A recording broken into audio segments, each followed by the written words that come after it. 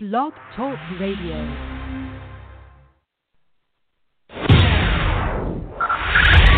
Five, four, three. We have ignition. Strap in.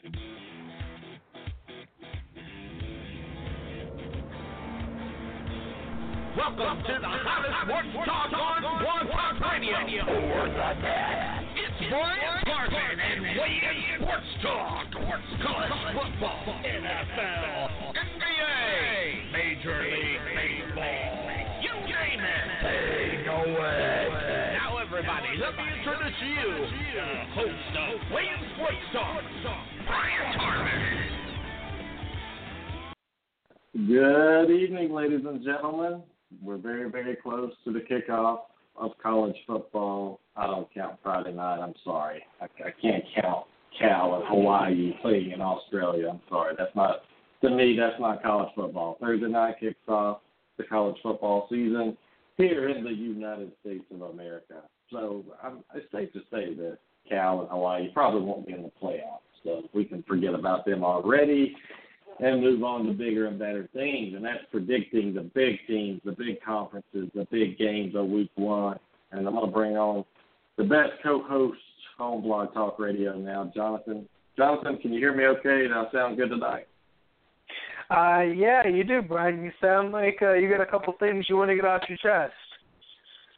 That's every night, isn't it? That's not just a night. That's just every night. But yeah, I have some things to get off my chest tonight. And I'm sure you and I are going to disagree on some things. We may agree on some things, but we're going to talk about some things that's gotten under my skin, over the last week. The Georgia fans are going to talk about they're already counting that win against North Carolina win, and I think they're stupid for even thinking that that's an easy game. We're going to talk about Auburn starting quarterback, Florida State starting quarterback, the battle at Alabama. We're going to pick some games, Jonathan. We're going to go through week one of college football, and you and I are going to see what we got. Who are we going to take and why?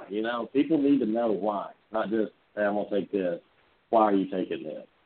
But I think the best part about football, and I know gambling, I'm not promoting it, but picking those point spreads is fun, Jonathan. You got to admit, it's fun when you see those point spreads and you see where Vegas screwed the pooch and you just jump all over it, especially in the first few weeks of football. They miss it. They miss it bad. Yeah, I agree. I mean, it's like I've always said, NFL college football season is 15 weeks long. The first 5 weeks you have an advantage. The next 5 weeks they have the advantage. The last 5 weeks you're praying that you know what you're talking about. It is fun when you get down to the point spread. You can have some, it's that whole little. Well, they're saying this team's a 20-point favorite, but I'm going to call shenanigans on that. This team's a favorite. No. They're going to lose outright. It's always nice when you could be smarter than the smartest guys in the room. Yeah, you see, and it's hard. I don't care who you are to pick a point spread on a football game. Vegas is in the best value is Auburn right now, the money line at home, but who's to put a 7.5 point spread on that game? How do you know that A&M's a 3-point favorite over UCLA? It's impossible to know these things, and we're going to talk about them tonight. We're going to talk about the conferences, who we think is going to win. Remember, we can do a show Wednesday night as well. This is not our last show before college football. So if you're available, we'll do one Wednesday night as well, because that'll be probably our most important show. But let's go to the NFL real quick, and before we get too big into college football, which is what we do best. But Tony Romo, the Dallas Cowboys, man, took a shot. Nothing dirty, was it? Just took a shot, and he's injured again. Now we're going to find out Dak Prescott's really ready. I didn't think he was ready to take over right now being the start of week one. I thought he was a very good preseason, but if you're Dallas, you have to be kind of in panic mode right now, don't you think? Yeah, I would be a little worried that our fourth-round pick, whether or not he was the best quarterback in this draft class or not, our fourth-round pick is starting week 1. And, of course, that would make me a little nervous considering that this team is built for Tony. So, hopefully, Prescott is able to continue the excellent run he's had in the preseason. But if not, you're hoping Tony's more on that 6-week recovery plan than the 10-week. Yeah, and still even 6 weeks. I mean, look, there's a difference between week 1 and 2 preseason football and week 1 in the regular season. I mean, they're going to bring so much at this kid. Granted, he did play in the SEC, and he did see some good defenses. He did see some good coordinators that bring a lot of different blitz packages at him. But he didn't play in the NFL. And this is a different league, and I just think Dallas, with Ezekiel Elliott being used in the backfield as well, so you have a rookie running back from Ohio State, a rookie quarterback from Mississippi State. Luckily for you, you play in the East, where it's weak. I mean, Washington sucks to me. I just think Washington, Philadelphia, and the Giants, I mean, what other 3 teams would you love to have in your division? But I don't know if Romo can come back. If you're Dallas, do you want him back? Do you just want to cut ties with him? And are you done with him if you're Dallas? Because he hasn't been on the field a lot. And he, now with the back, I just don't know if he's ever going to be able to come back and be healthy for a full season. So it's time for Dallas to look to the future now. Well, that's all fun and dandy, and I agree. Personally, if I was the Cowboys, I would try to cut ties with Tony at this point. But here's the issue. Tony Romo's cap hit this year is 20.8. If they cut him, that cap hit becomes 31.9. Next year, that cap hit is 24.7. If they cut him, it'll be 19.6. It's not until really 2018 when its cap hits 25.2. But if they cut him, it'll be 8.9. That it's like, all right, well, we could do this and it'd be doable. We're saving, $16.5 million. But up until that point, you're not going to cut him so you can. I mean, you would owe, the cap hit would be higher if you cut him than if you kept him this year. And next year, it only saves you about $5 million, so it's worth it to kind of keep him. Or can you trade him? Can you trade him and have someone else? I mean, I'm sure there's other teams up there like Cleveland that would love to have Tony Romo or somebody. Can you trade him for draft picks and have them take on that big contract? Do you think someone's willing to do that? I mean, they would have to be somebody who is sitting close to, if not near the salary floor. We would be talking about, well, funny enough, somebody like Cleveland or San Francisco who both have 48, almost $49 million in cap space. So there's somebody that could weather a storm like that if need be, especially this year. You weather the $31 million. Who cares? You still have 17 left over. And then next year, as long as you're not looking to do any big free agent splurging, looking at you, Cleveland, since they're acquiring draft pick after draft pick, I think it would make sense for the Browns to do something if it's worth their while. Because my thing is, if I'm taking on Tony, it's almost like basketball or baseball. If I'm going to take on this contract just to essentially get rid of it for you, I need something pretty tasty coming my way. And that's usually not something we see in the NFL. Yeah, I don't think anybody wants a banged-up quarterback aging with back problems, especially RG3 is looking pretty good out there in Cleveland right now. I mean, he's not going to light the world on fire, but he looks better than the other quarterbacks they've had in the recent years. So maybe Cleveland can get them a couple more wins. Maybe Cleveland can sneak in there with a couple more wins. But you mentioned the team San Francisco, and there's something I want to talk about just for a minute. I don't want to give the Thug too much time, but Colin Kaepernick in the national anthem refusing to pay his respects to do anything because he said he's oppressed, that white people are racist. And last time I checked, he's white, isn't he? and his parents are white. I mean, I'm trying to get confused with what this guy's talking about here. Fill me in on Colin Kaepernick. I mean, this is the same guy that wore a Miami Dolphins hat when he played for the Niners. So this is a guy that's an ignorant fool, and I think he just hurt his chances playing with San Francisco.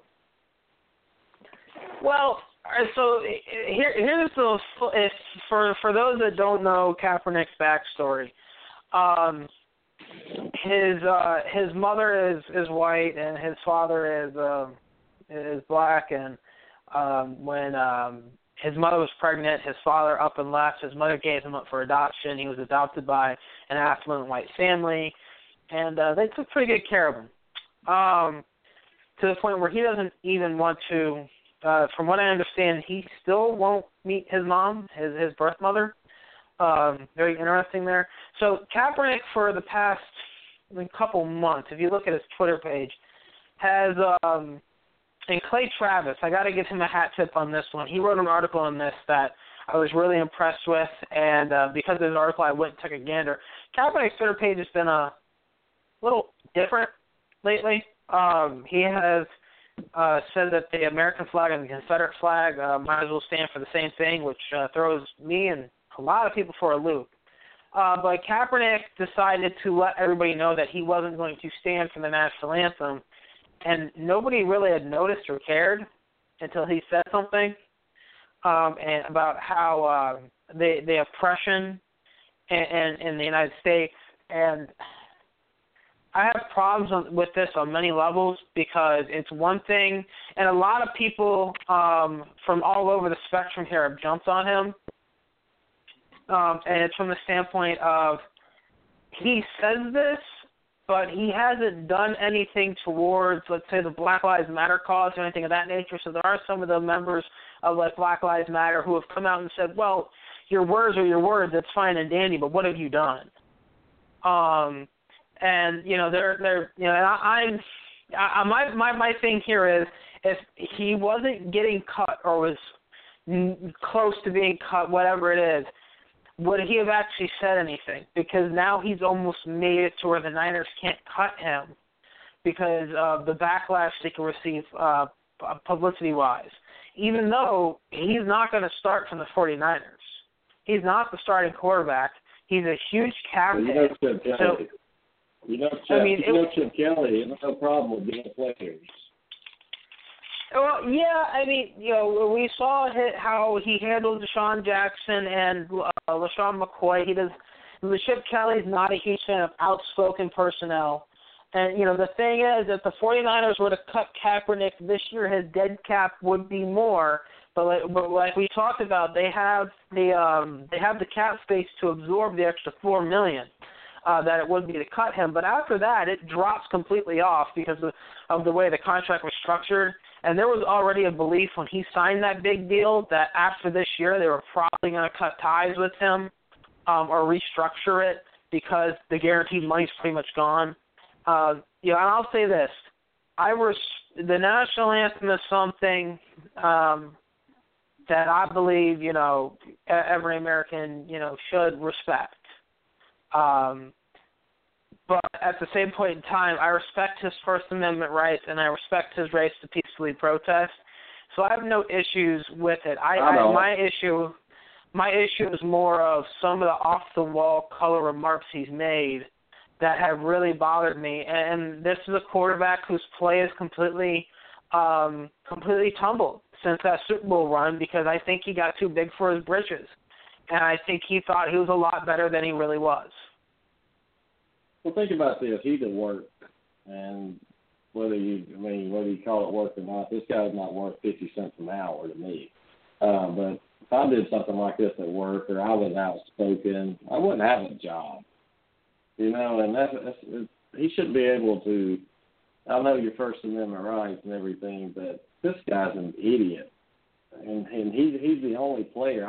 If I'm on his team, I don't want him on there. And that's what I'm wondering. How is this team? How are they taking this? Because I'm sure there's some players that have military families, or somebody's overseas right now fighting, and he's doing this stuff, I would beat his head through the wall if I was on his team, to be honest with you, for doing that.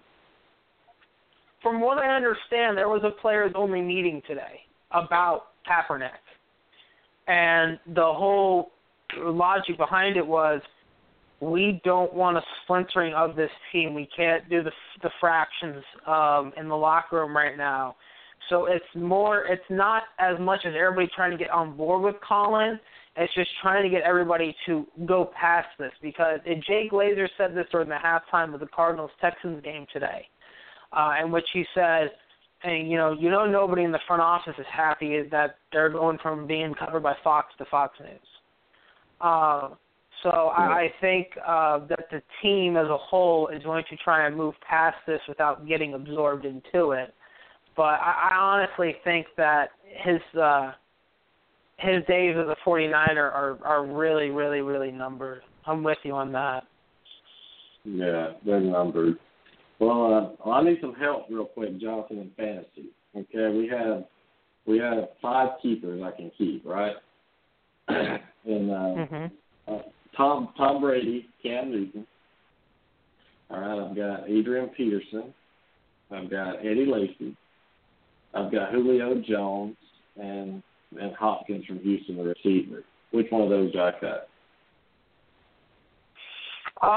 Well, I think without a doubt I keep Julio, Hopkins, and Cam. You're getting 3 guys there who are all top 5 at their position and will be for at least another 5 years, barring injury, of course. And then going beyond that, since quarterbacks tend to be such a commodity, how big is your league? Is it 12 teams, 14 teams? I think it's 10 teams. Okay. So, and I'm second in the draft, actually. So usually, I'm in the playoffs, winning the Super Bowl. Last year I had some injuries hit me, and so I'm second overall. And I can get a quarterback if I need to. There will be quarterbacks available, but I hate to cut Tom Brady with his age and missing 4 games. But also Lacy, a running back, he's a good one on a good team that scores a lot of points. It's hard to let him go, or Peterson. So I'm just confused. So any words of wisdom you have before I make a mistake? I would make sure to keep Cam, Julio, DeAndre, and if I had two spots and out of those 3 guys, personally I'd keep Peterson and Lacy, since it seems like true premier running backs are harder to come by, especially guys who, I know Peterson's had his injuries, but if you think about it, he has a torn ACL, and other than that, he has a really good bill of health, and Eddie Lacy did a really good job of cutting weight and getting in phenomenal shape this offseason. I think he's going to have another solid year. I would keep those 2 as well. Brady being close to 40, and if you think about it with Brady, he doesn't put up huge fantasy numbers anymore. They do well mixing up the pass and the run. He does get a couple of touchdowns here and there, but I can't afford to keep a guy that's suspended for 4 games. I know there's more than that, because you can be out of it. You go 0-4 in your first 4 games, we're screwed almost for the rest of the season. So I think what I can do is cut Brady and draft a quarterback like a Dak Prescott in the 6th round right here on the 2nd pick. Would that be too early to draft a Prescott or a Tony Romo? I know Tony Romo's out for a while, but I wouldn't get Romo that early, but a quarterback I'll tell you the quarterbacks that will probably be out there. Eli Manning, which that's not a bad one to get by with for a few weeks. He's going to get close to 300 yards a game. And so I don't know who else is going to be out there, but Ezekiel Elliott, I've kind of got my eye on him as well. A running back for the Cowboys. Tyrod Taylor's out there. Flacco, Bortles, Alex Smith, Osweiler, Tannehill, Cutler, Bridgewater, the list goes on that you can look. And even Case Keenum wouldn't be a terrible play, I don't think. I think he may have a decent season if Gurley does. So anyway, I just want to throw that out there. I don't want to get too much into fantasy, but I'm stacked, aren't I? I've got 2 of the top 5 receivers in the NFL. I have the number 1 player in the NFL, Cam Newton, and I have 2 running backs. And you mentioned something very important. Most teams use 2 running backs or 3 or whatever, and they split carries. Minnesota uses AP primarily, and Green Bay uses Lacy. So it's hard to find those running backs that are every down running backs like that. And that's why it's so hard to get rid of those 2. Yeah, exactly. I mean, I actually joined the Dynasty Fantasy Football League. It's actually been a couple of years since I've done fantasy football. And one of my buddies called and said, hey, I got an opening in my Dynasty League. I can't find anybody else. I know you're not big on fantasy football anymore. Would you do it? I'm like, yeah, sure, why not? Keeps me entertained. And one of the problems I ran into with my running backs in particular was I have Thomas Rawls, but Seattle's talking about doing a little bit of a timeshare with Christine Michael, who I also have. So I have Seattle's top 2 running backs, but who's going to get most of the carries? I have Langford for the Bears, but now there's talks that he's going to split carries with rookie Jordan Howard. So it's like, well, all of a sudden I have, 6 running backs, but 4 of them are actually part of a pairing. So, what do I do? It's definitely something that, I've run into, I've noticed, and, all you can do is just hope that you can actually juggle the acts accordingly. Luckily, most of these teams have a rusher and, like a first and second down guy, and a guy who's more of a pass catcher, maybe gets work in on second and long. So it's just trying to play matchups against certain defenses and hoping. But, yeah, I mean, with the running backs and receivers you have, as long as they stay healthy, I believe you should be in for a very good season. Yeah, and, speaking about the NFL preseason, people are whining about Romo's injuries, getting rid of the preseason. I'm with you, Jonathan. I don't like it, but, hey, it is what it is. Some people we talked about lose their job because of those preseason games. They get to support their family. But the Chicago Bears, Jonathan, are 0-3. And I know preseason you're not supposed to look at it, but these guys have put up 29 points in 3 games. I mean, think about that. That's what concerns me about the Bears when I was talking to Cuervo, Quinn, and everything about them finishing dead last in this division. That's why. They can't score points, Jonathan. Detroit's 1-2 with 53 points. Green Bay's 3-0 with 58 points. Vikings 3-0 with 58. What is the Bears? Is this a result of preseason, in your opinion, or is this a sign of things to come? Because they just can't score. Well, one of my favorite preseason teams to always watch used to be the Colts when Peyton Manning was there. And the reason behind that was you knew they were going to score like 14 points a game because they weren't going to play starters. They'd come out for a drive or two, and then everybody would sit down because they're so entrenched in the rules, nobody's going to unseat them. And the Colts would go 0-4 in the preseason every year. Maybe they get 1-3 on a lucky game. And then they win 12 or 13 games in the regular season. So whenever a team has a losing record in the preseason, I'm usually not too worried about it because that tells me that usually that coach, as long as the starters haven't played a lot, that coach is set on who he wants out there, and he's just trying to keep guys healthy with getting them minimal work. Teams that I always worry about are teams that are 4-0 in the preseason, 3-1, because those are usually young teams that have a lot of guys that are trying to prove themselves, and the problem is that success doesn't usually translate over until the upcoming season.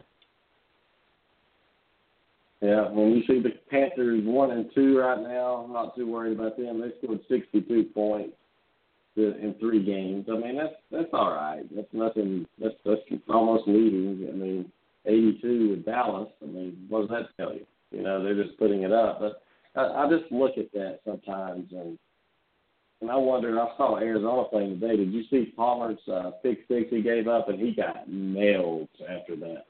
After that ball was kicked off. Did you see that hit he took?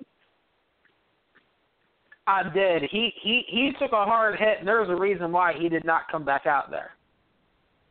Yeah. So here's my question. In preseason, it's preseason.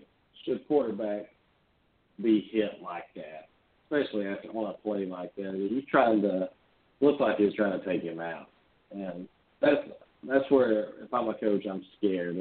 And one thing that scares me, too, is Andrew Luck. They pulled him early because the offensive line was so terrible. And people want to argue that the Colts are still the best team in the South right now, the AFC, where I think Houston's going to be. But have you watched Indianapolis and that offensive line breaking in a new center? Andrew Luck's in trouble, man. I just don't think he can make it an entire year. That's one thing I watched. That offensive line was getting pistol whipped. And that doesn't bode well for a guy that had a ruptured kidney or spleen or whatever, lacerated kidney.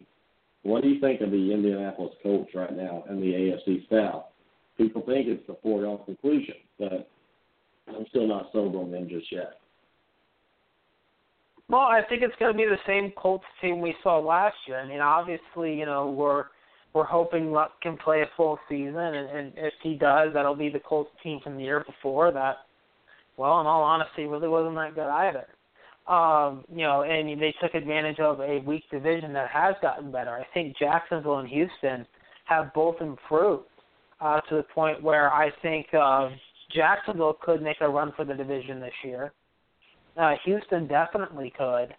So for the Colts, so this has been a long-term issue. Ever since they drafted Luck, it's always been, Luck's a phenomenal quarterback, but that offensive line is awful. Trent Richardson got traded from Cleveland to Indianapolis, and I know people look at Richardson and go, oh, what a bust, but if you've noticed, the Colts haven't really had a good running game under Luck. Richardson at least had a successful rookie year in Cleveland behind a very good offensive line, very underrated offensive line, to be honest.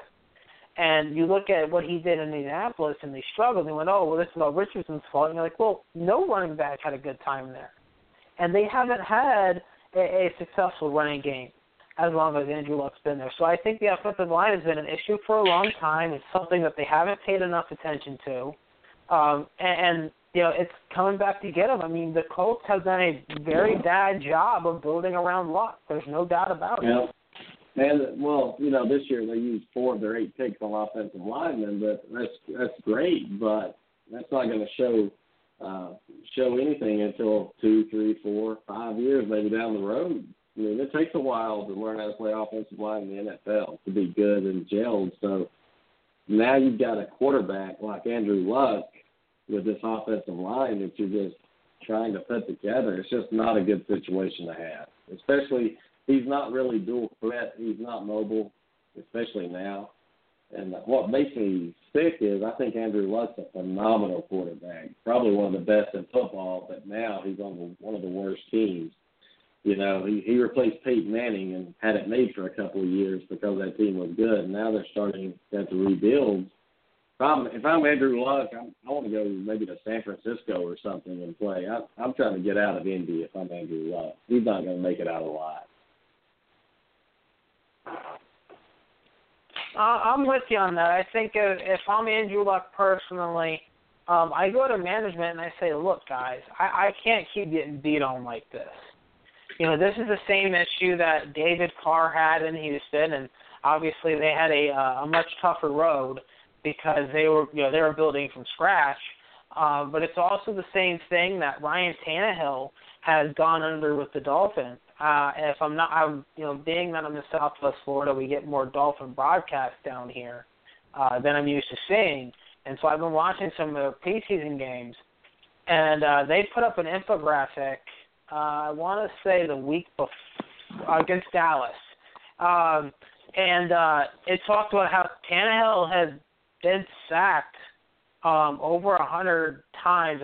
I can't remember the exact number, but it's a really high number since he entered the league. and I mean, it's people talk about how bad Tannehill is, and it's like, well, I mean, the poor guy's getting his tail whipped and playing off his back the whole time. So you look at teams that are successful, even with, let's say, iffy quarterbacks, they usually have very good offensive lines. I mean, if you go through the Super Bowl champions since 2000, I'd like for you to point out a bad offensive line. Bad offensive lines and quarterbacks that get sacked a lot usually don't play for the big titles. I think the Steelers might be the only exception just because of Ben Roethlisberger being as big as he is can absorb most and bounce off defenders a little more. Yeah, I love Big Ben. And Cam, the way he's mobile, he can get away with it. But Carolina has a real good offensive line. If you get blindside off the left side, the left tackle side, he almost got him killed in the Super Bowl. If they can fix that problem, it'd be good. But hey, we got a long time yet to talk some NFL football. We don't start until the Thursday after next.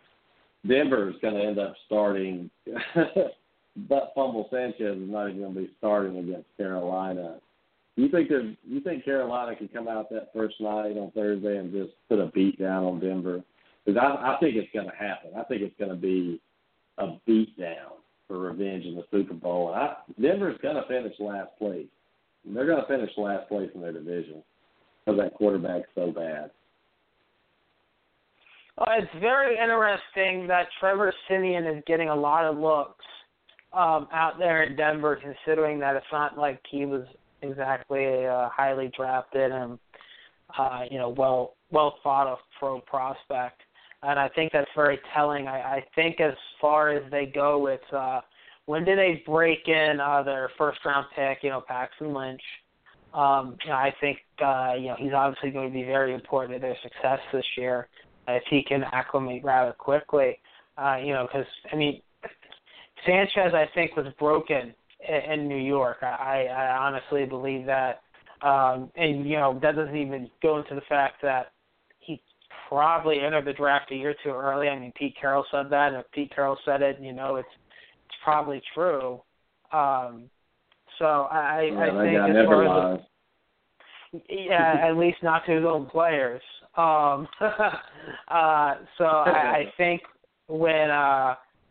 when you look at the Broncos, Kubiak is just hoping that the team offensively can tread enough water to where they won't kill the defense. This is going to be a year where if the Broncos make a run, it's going to be a lot like last year, where it's a lot of low-scoring games.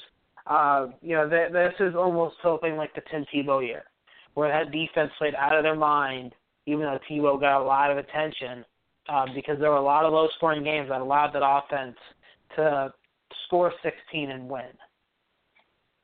Well, there's no Tim Tebow there anymore, but let's move on to the things that matter right now, and that's college football is on, and we're going to start out talking about, guess who, the Auburn Tigers, Jonathan. And I want your opinion on one thing real quick. You're familiar with Byron Cowart, right? The number one player out of recruiting last year, came in, didn't really hear his name last year. He got beat by walk-ons, freshmen, whoever, everybody got his hands on him. But this year, it seems like he's falling again, like the freshman Davidson's going to start over him. It looks like, what's wrong with Byron Cowart? Like, for a number one overall player, usually has success. I don't remember the last time a defensive number one player hasn't done well, but what do you think Cowart's issue is at Auburn right now? Not being able to, to get in the first two, the two deep at least. Maybe he will, but I heard he's having trouble right now of being a starter. And freshmen are coming in that weren't number one overall players. They're coming in and kicking him. Just beating him up and just outperforming him. What happens to Byron Cowart? Well, there's always an issue when you have a kid that highly recruited, that maybe he, his head's a little too big, and he needs to be humbled. Of course, I know Cowart. The school he went to, Armwood, was actually a team that my high school would have to play if we made it to state playoffs. I believe we actually lost them 2 years in a row. Yeah, actually, we did. My senior year, we lost them 1 year in a row, 1 year. So Byron Cowart is somebody that is highly talented. He's from a good football area. He's from a very good football school. And I think, you just need to be humbled a little bit, and he'll be okay. He's somebody that has a lot of talent. He, all he has to do is work hard. I think that the coaching staff is expecting more out of him than they would a lot of players, and they're going to work him harder than they will most guys because of his lofty status. They don't want him thinking he can get away with just being average. They want him to be great because that's what he should be. And I think just give him time, and he'll come around. It's definitely somebody that would be nice to have show up when you compare him next to pair him on the other side of Carl Lawson. I mean, my goodness. Yeah, and Lawson's back. Can he stay healthy with Adams, Lambert? I mean, this defense is stacked. I mean, it is one of. Well, they got a safety arrested the other night, Roberts. I hope maybe they don't suspend him since the other guys weren't suspended. But anyway, I mean, this is the news came out this week. That Sean White would be the starter, and then it was a day after Jeremy Johnson lost his grandfather in a car accident. Oh, Sean White, the starter at Auburn. I know I've had mixed emotions about it. I'm still not sold that Sean White's going to play a lot in that Clemson game. I'm still thinking that from what I'm hearing, that Jeremy Johnson is the best one out of the three, and has outperformed both, and it's really not been as close as the coaches have been talking about. But maybe they don't want Jeremy Johnson to feel that pressure and on social media. You know, if they put it out, Jeremy Johnson was starting, Auburn fans would go crazy on Facebook and Twitter. The media fine bomb would go off. It's kind of a redo Malzahn gets to do maybe with Jeremy Johnson. You think? Because watching this Auburn team, yes, I think they can beat Clemson with Sean White the first game of the season. They rotate him right. But going forward, as an every game quarterback, I don't think Sean White's the answer at Auburn to be able to win the SEC. And we've talked about it. How much do you think he's going to play against Clemson? And let me know your thoughts about Sean White. Oh, I mean, Sean White, we have to remember coming out, he was the number 2 quarterback in the nation as a pocket passer quarterback. He was in the Under Armour All-American game. He was an Elite 11 quarterback. I mean, this kid is very, very talented. If you look at his offer sheet, you're going to think twice, because a lot of the schools that offer him would be more second-tier schools. You know, maybe his second-best offer was West Virginia or Houston. But this is a very talented kid from the state of Florida, from Southeast Florida. So he went up against some good talent over there in Fort Lauderdale. His game, I don't think fits Malzahn's system. He's a true pocket passing quarterback. It's 40 times. I want to say it's around a 5 flat. So this isn't exactly a kid that you're like, oh, he can run an option offense or a read option. But at the same point in time, I think he's good enough to make all the throws. Whereas Jeremy Johnson, we don't know mentally if he can handle the game, unfortunately, from what we saw last year. As much as, I think we all want him to succeed at this point. And then, you have John Franklin III, who I watched Last Chance U last night. I banged out all 6 episodes. Let me tell you, what I saw from John Franklin III was a quarterback who didn't trust his arm. I believe that 110%. Athletically, my goodness, John Franklin III is Nick Marshall reincarnated. He really is for Auburn. He is Nick Marshall 2.0. He needs to trust that arm. As long as he trusts his arm, and can develop a little more touch on his throws, I think JF3 can be somebody that can play for Auburn and lead them to success. But he's got to earn that job.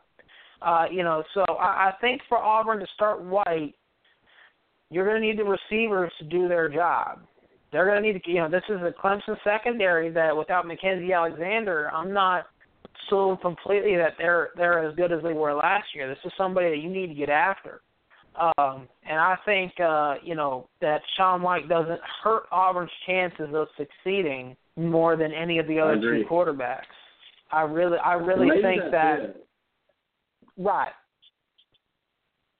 No, I mean for Clemson, maybe that's why White is the better option in this game, because they're going to attack in the air and the ground. But those quick slants and those throws he can make, you maybe, that's a great point. Sean White may be the starter, and that's all they said. he will be the starter for game one. They didn't say he won the quarterback job, the competition. He just said for game one that he's going to be the quarterback. You may be right that it's about a matchup issue, and I'm sure you're going to see Johnson and Franklin. You're going to see all three of them. What do you think the odds are that all three of them play? I mean, I'd put the odds that all three play, let's say, at 30%, because with Franklin, the fun thing is obviously you can have design runs with him. You could also split him out wide and run some trick plays with him, maybe some bubble screens, just because he is so athletic. You could do a myriad of things with him. Whereas with Jeremy Johnson, if you bring him in, you're bringing him in because he has a cannon. And that's really my big thing with Jeremy. If you're going to bring him in, it's because you're trying to get that ball deep. Whereas I don't think Sean's got as strong an arm, but he's better at the intermediate and shorts, and I think he can dink and dunk you to death. So I think there's a good chance we'll see Sean and John. I just don't know as much about Jeremy. Yeah, let's bring Quinn on the line and see what he thinks about the Auburn quarterback situation and the announcement that came this week. Welcome, Quinn. Yeah, I had mixed emotions, but the more I thought about it, Sean got injured last year, but when he came in against Mississippi State, he actually, if you remember and you go and look back, he actually could run better than what most people think. I mean, he doesn't have the speed of Marshall or Cam or Jeremy Johnson or John Franklin III, but I mean, when he was healthy before he got injured, he actually could move around a lot better than what people think. And he's also the best thrower out of all three of them. So I think he could do all right. Just the wide receivers have to be able to catch the ball. I trust in Gus Malzahn to make the right decision. I think you're going to see all three play. I think that White comes in there, but Johnson, if White comes in the first two drives and leads us on score drives, you can't take him out. But I don't want this musical chairs of quarterback either. I mean, get a guy, settle on him. And if you need to start a quarterback, let him have the game. I just don't want to play musical chairs, Jonathan, with quarterback. Maybe after the first two games, we need to be surely dead set on a quarterback. I agree. I mean, we've seen the musical chairs before. We saw Virginia Tech run it. I've seen Florida State do it or try to with Xavier Lee and Drew Weatherford. We saw Ohio State try to manage it last year with Cardell and JT. I mean, we're going to watch Notre Dame with Zaire and Kaiser. See how that works out. So and this is something that you'll notice when you watch. I know you watched Last Chance U, and there are other people I know that watch. For those that haven't, it's something that the coaches have mentioned at least twice throughout it was you don't want to take a guy out if he's doing well. At the same point in time, you almost don't want to take him out when he makes a mistake because you're going to shatter his confidence. So you got to try and find a way to delicately juggle that act, whether it's a first half, second half type of thing, or however it works. So I think Gus don't know what he's doing. Like you said, you trust Gus. Auburn fan base needs to trust Gus. I trust Gus. This is a coordinator that took Cam Newton out of Blinn College, and they won national championship. He took Keith Marshall, who was a cornerback at Georgia. Took him out of JUCO, led him to a national title game, an appearance. Next year, very good Auburn team that just ran into one of the best SEC West seasons I think you've ever seen. Where Ole Miss and Mississippi State showed up on the map and everything. So, my whole thing is trust Gus. Gus don't know what he's doing. It might seem like, how could you make? Well, it's like, here's the thing though. We had the benefit of replays and things of that nature, whereas Gus is just kind of rolling off the field. So I think Gus is going to know what he's doing this year. He's going to let Sean play. He's going to let DeAndre play. He'll probably try and get Jeremy in there if he can, just because Jeremy's seen it all compared to the other two. Jeremy's been through more. He should know the playbook better. So it's going to be interesting to see how this first game goes. You couldn't have picked a tougher game. to open the love it, season though. and try and I figure love out. it. Oh, of course. I Of love course. it. Who doesn't? I love it. And the the fact that yeah. we get to play number 2 at home at night, I just don't think people understand that environment at night. Like the defense. Now if Auburn's defense wasn't good, I'd be worried. I would be very worried. But the fact that our defense should be very, very good this year, and Clemson lost a ton on defense. It just gives me I have a lot of confidence in Auburn not only coverage if they win that game. But that doesn't mean that they're going to win the national championship or anything. It's just a matchup right now. Auburn's at home. They have better special teams. They have better kickers. Obviously they have the better defense. Because if you remember, Jonathan, that defense last year was actually backups that were real good. I mean, they lost a ton the year before.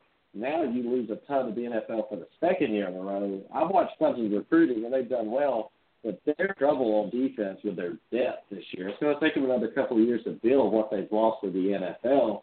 That's why I don't have Clemson going to the playoff this year. That's why I don't have Clemson in the ACC this year, is because I think they lose 2 or 3 ball games. And I just think Auburn is a perfect time to get them. They're right for the picking. I'm just telling you, Jonathan. I know you think Clemson's better and everything, but after you watch Saturday night, I think you may change your mind a little bit. Well, I mean, there's always, because here's where people need to remember. I'm a Florida State fan. I'm not an ACC fan. I know there are conference fans out there. If Clemson were to lose to Auburn, I don't know too many people outside of Auburn fans that would be happier than me.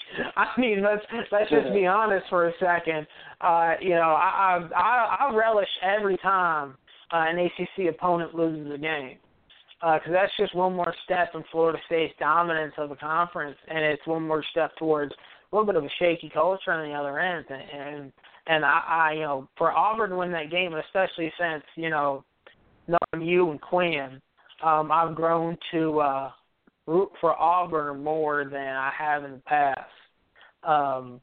Definitely more. To be completely honest, I think the only time I've really, really rooted against Auburn was, the game. So, yeah. you think that. I'm going to tell you, this is not an upset. This won't be an upset. When Auburn beats Clemson in Jordan Air Stadium, that's not going to be an upset, guys. To me, it's not an upset with Auburn at night at home. This is a team that's recruited top 10 talent. I know Watson's the best quarterback, but again, this is not the same team as last year. This is not the same chemistry. They could beat us. I'm not saying this for sure, but I think people are overlooking Auburn just a lot, which they usually do when Auburn has a great year. Auburn's usually in this position, right, Quinn? Where they're not getting any respect, nobody's talking about them, and all of a sudden they just start spanking people. Yeah, I'll say this: if Auburn wins next week, everyone better watch out, because if Auburn wins, you said this doesn't mean that they'll win the national championship, but I firmly believe if they beat Clemson, they may trip up along the way, but I think they go like an 11-1 or 10-2. Wow. I think if they win, I think it means how the season will go.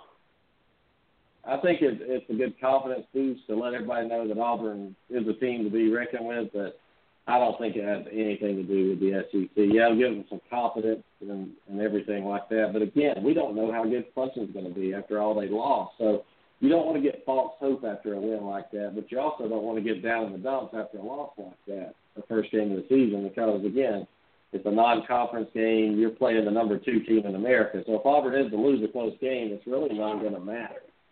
What's going to matter is how they perform in the SEC, and can they make that championship game and win, really. I know it sounds, and Jonathan, tell me if I'm wrong, but all Auburn really needs to do, honestly, is just be respectful in that game and not get blown out and keep it close and figure out what they're going to do the rest of the year. I agree. Well, the way I look at it is if you look at the who did they open with last year? Louisville? Yeah. So if you look at that Auburn Louisville game, and you saw how Louisville hung around, and they played Auburn tough. It was 24-0, and then Jeremy Johnson got choked in the locker room by Dick Williams at halftime, and things imploded. Lawson got hurt too. Right, but I mean, we saw a Louisville team that even though they were down 24-0, they came back and made that a respectable ball game. I think if Auburn can do the same thing, this is definitely a case where you go, wait a minute, this is a team that we think can be better than expected. I mean, that's what, when Louisville hung tight with Auburn, everybody went, wait a minute, is Louisville better than we thought? And Louisville didn't have the greatest year last year, don't get me wrong, but they wound up being a lot better team than a lot of people I think were anticipating to begin with. Yeah, and what Tarvin has said a lot is people don't understand what a night game at Jordan-Hare is like. And it's the first game of the season. Everyone's going to be pumped up, and it's going to be as loud as heck, especially if it's a close game. And it's going to give Deshaun Watson hell. The noise is going to be tough for him to call out plays. Yeah, and that offensive line is hard. How many false starts are we going to have to win in that game because of the loud? I wouldn't be shocked if they had a couple. They'll have several. But it's a game. Sean White won week 1, and that's it. But I don't think that means really – I don't think it means a lot really of what's going on. Johnson, I think I'm getting – let me mute you just for a second. I'm getting – that's a little better. I'm getting some background from your phone just a little bit. Just check on that for me real quick, if you don't mind. And I just think it's going to be a good game. I think people are going to be surprised at what they see. Again, that's why preseason rankings should mean nothing when it comes to football. You just don't know what – if you look at what teams have coming back, that's a good start. But again, if you're Clemson right now, Quinn, you have to be very worried that your first game is really against a team that has nothing to lose if you think about it. I mean, if you think about it, Auburn is in a win-win situation as long as they play well and don't do it. But Clemson loses this game, they could be over for them. Their season could be over. Where Auburn's got several opportunities to win, to win SEC games and to get better. Clemson loses to Auburn, I just don't know. Especially if they lose to Florida State, it's over. Yeah, it'll be tough to rebound, especially when they're coming off the season they had last year and then just barely lost the national championship game. I think they expect a lot of themselves, and it could maybe take the wind out of their sails if they lose that first game. Well, let's look at Auburn's 2013 season. They went to the national championship. They lost in a heartbreaking fashion, similar to Clemson. Lost to Alabama. The next year they came out and Auburn finished 8-5 is what they went that year. So just because you have a great quarterback coming back doesn't mean that you're going to have some W's in the column, Jonathan. Oh, I agree 100% with that. It's funny. I talked about it with one of my buddies at University of Michigan, and we were discussing Auburn, and he said, doesn't Auburn usually, whenever there's not high expectations for them, that they tend to do their best? And I'm like, well, yeah, that's pretty much how it works. Whenever people don't think Auburn's going to make a run, they make a run.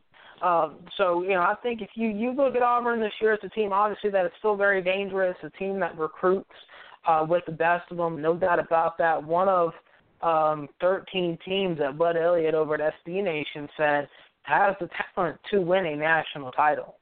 And so I think that's something that everyone needs to pay attention to, make sure they realize that Auburn's a very talented football team. It's all about whether or not they can get a good quarterback play. And this is a year where I think Gus figures it out, and they put together something. Consider last year was a rough year, it was a bump in the road. That it happens. There's not much you can do about it.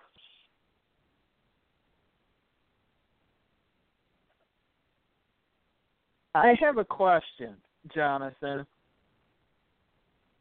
All right, go ahead.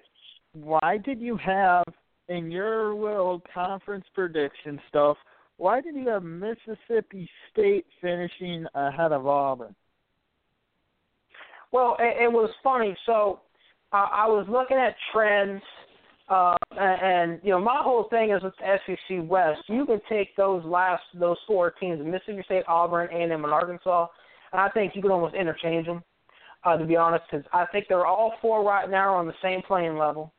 Now, Mississippi State is a team that I looked at their schedule, I looked at how their seasons usually go, and I gave them an edge here or there in certain games.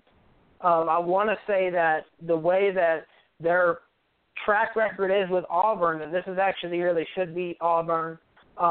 Mississippi State, again, that's a talented team. Yeah, they lost Dak Prescott at quarterback, but Dan Mullen did a pretty darn good job of finding guys and putting the team together.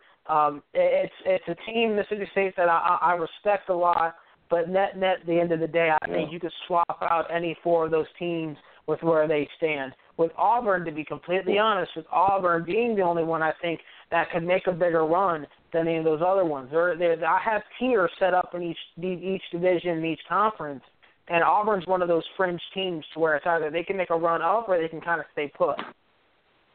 And they have 5 teams. They have 5 games. They have 5 games at home in a row, which is, to me, huge. Because you get to find out who you are before you have to go out on that road. And A&M's a beatable opponent. LSU's a beatable opponent in Auburn. Arkansas State's a good opponent. They're beatable. Clemson's beatable. 4-1 after that 5-game stretch, or 5-0 would be good. Cuervo thinks in the chat room that Auburn loses by 40 to Clemson. Quinn, what do you think about that? We'll see.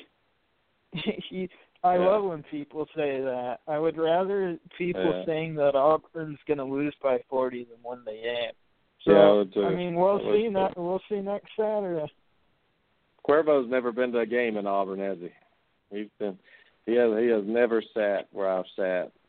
Probably not 50-yard line VIP, of course, but that's where I'll be, smoking a stogie, watching a Nass whipping, whether it be ours or theirs. I don't know. We're gonna find out. We're gonna find out one way or the other. Let's move on to another game. I mean, these Georgia fans are insane right now. It seems like they're starting the freshman Eason at quarterback, Jonathan.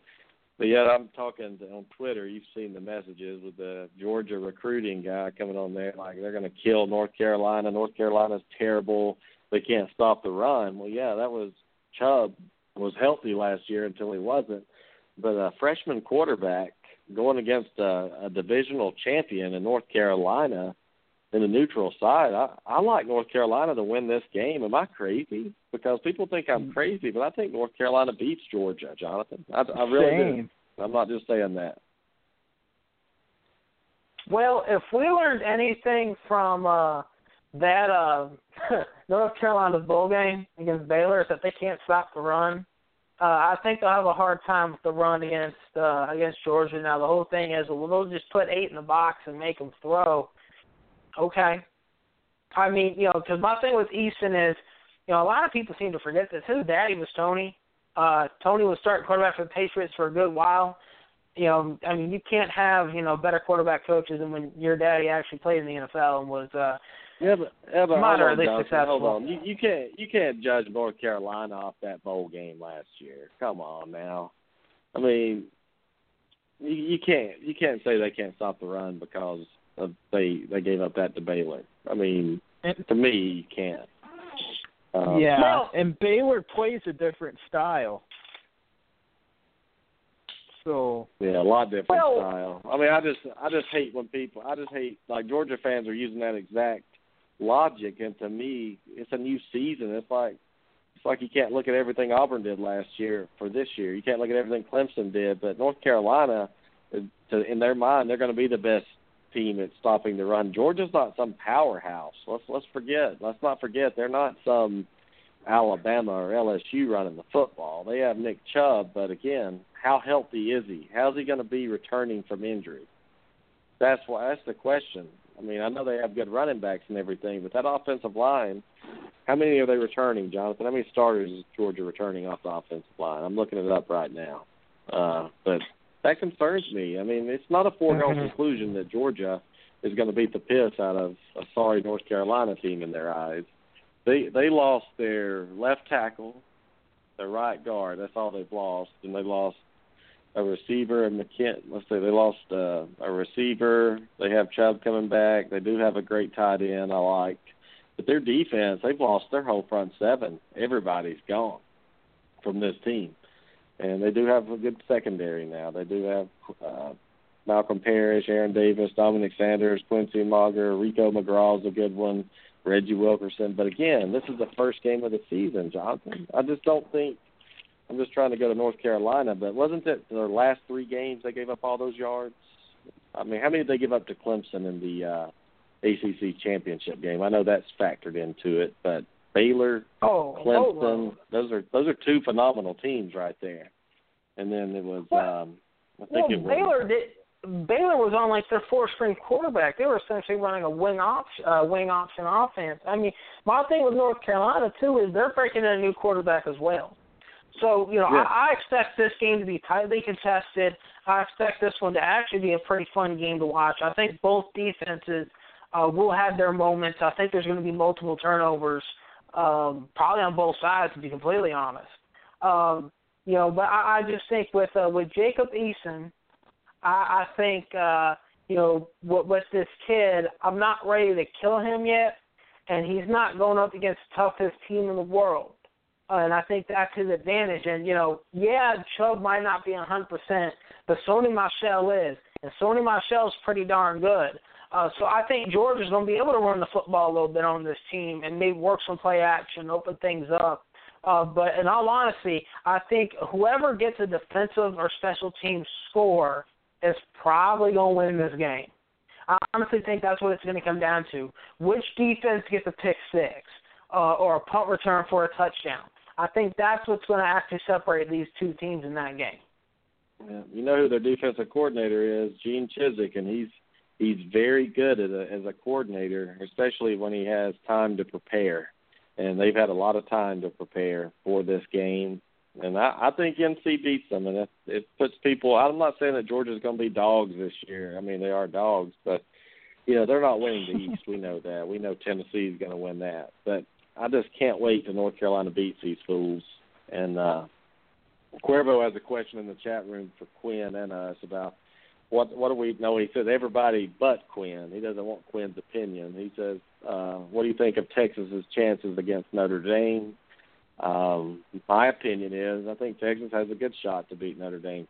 Jonathan? I don't think Texas has a snowball's chance in hell. I know there's this whole Texas recruits really well, no doubt about it. They're looking at a freshman quarterback too. If we're gonna knock somebody, we got to knock every party here. They're looking at a true freshman. Quinn over here. I'm trying to knock Quinn over here. Well, here's the thing with Notre Dame. Defensively, where are they at? They lost a lot of talent, no doubt about it. Offensively, you lost Fuller, who was clearly your best receiver. You're going to try and juggle 2 quarterbacks. Your best running back was a wideout, and I won't say he's going to pro size. So I think if you look at Notre Dame, they've got a lot of questions to answer as well. But I give them such a big edge in the quarterback position that I think that they should win this game, and they should win this game walking away from it. Now, here's the thing, though. If Texas wins that game, watch out. Something might have finally done clicked, because this is a game that last year you knew they were losing. I mean, they lost to Cal last year. Come on now. So if Texas can go ahead and get out the gate and beat Notre Dame, that is such a huge momentum booster. And with Texas TCU starting Kenny Hill, we don't really know what to expect there. With Baylor with their issues at quarterback, with their whole team, to be honest, we don't know what to expect there. Seth Russell's come back from a broken neck. He ain't got a backup. When is the Texas game? Is that Saturday or is that on a Friday? That's Sunday. That's a Sunday game. They got the day all to themselves. And that's in Texas, right? Yeah. That's a tough Yeah. one. I mean, I'm not saying – I think Texas has a chance to win that game, Quinn. I'm not saying Yeah. they will, but I think they Yeah, have I a do chance too. because they're at home. Yeah. Yep. Hey, Notre Dame's only a 3-point favorite in this game, if that tells you anything. But, again, it's in Texas. That game is in Texas. I think Notre Dame will pull it out. But, again, Texas is coming into this season 0-0. They think they have a shot to be very good. Until they get their head beat in, they're going to think that. Any team is. All these teams think they got a shot until they don't have a shot anymore. But I think Notre Dame's just a little too talented. I mean, Texas, Jonathan, they do recruit pretty good, but I think Notre Dame's recruiting classes have been better over the past few years. Don't you think? Yeah, Notre Dame's done an excellent job of recruiting. There is definitely no doubt about that. Now, give me 1 second. I'm going to pull up. And Jonathan, I wanted to. The big question marks for me is the defense and wide receivers. At running back, Josh Adams last year ran really well, and then Folston, who got injured. Folston got injured early on, which had Procise really come in, but both Adams and Folston are both really well. I think Adams ran for about 800 yards last year, splitting carries with Procise. So at running back, they're set. At wide receiver is the big question because they lost Fuller and then Robinson stopped playing football. So that's where the big question mark is how they're going to do. Right. I mean, if you look at it as far as, I'm going to go back to this, Bud Elliott with his blue chip ratio. Texas came in at 13. They're actually the lowest team that's ratio is positive above 0.5, which 0.5 and above is usually what a national title winner has actually. Ever since this has been kept track of, every national title winner has been above a 0.5. So if you look at this 13, Notre Dame comes in at number 5. That's a team that's recruited insanely well. The only teams ahead of them are Alabama, USC, Ohio State, and LSU. Now, USC, their ratio, because of the sanctions, will come off a little skewed because they weren't taking full classes. They had stupid good classes. They were just 13 guys, 15 guys. So, when you look at the blue chip ratio and you look at the 13 teams that make it, Notre Dame being number 5, that's a team that recruits about as well as you can get. And I think this is this Notre Dame team, if they figure out those positions, this is a team that could make a good run. And not only that, they have to.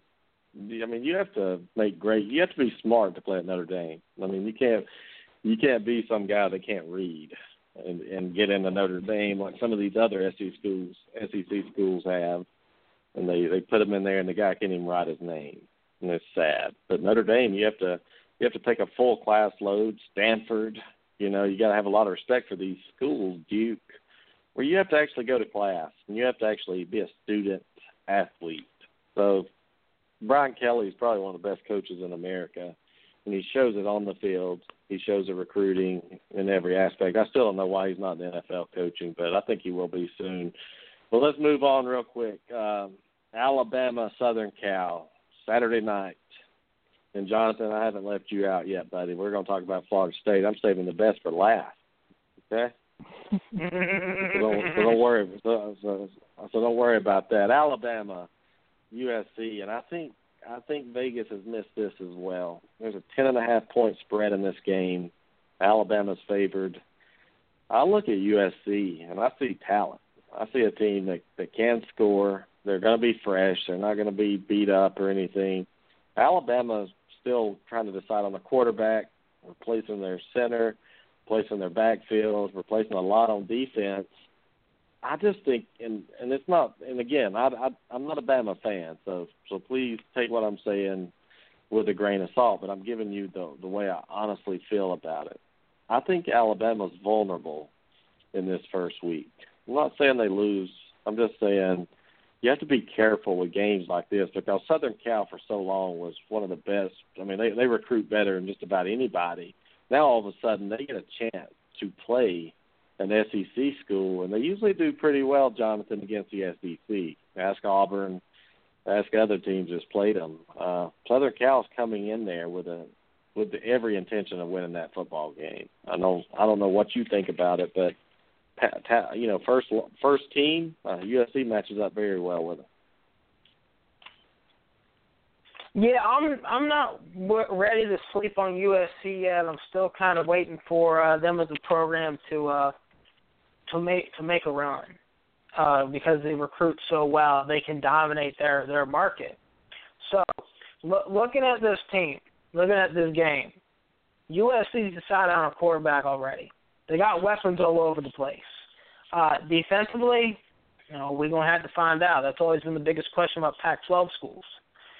Alabama, defensively, that's going to be a good defense no matter however you look at it. Let's just be honest.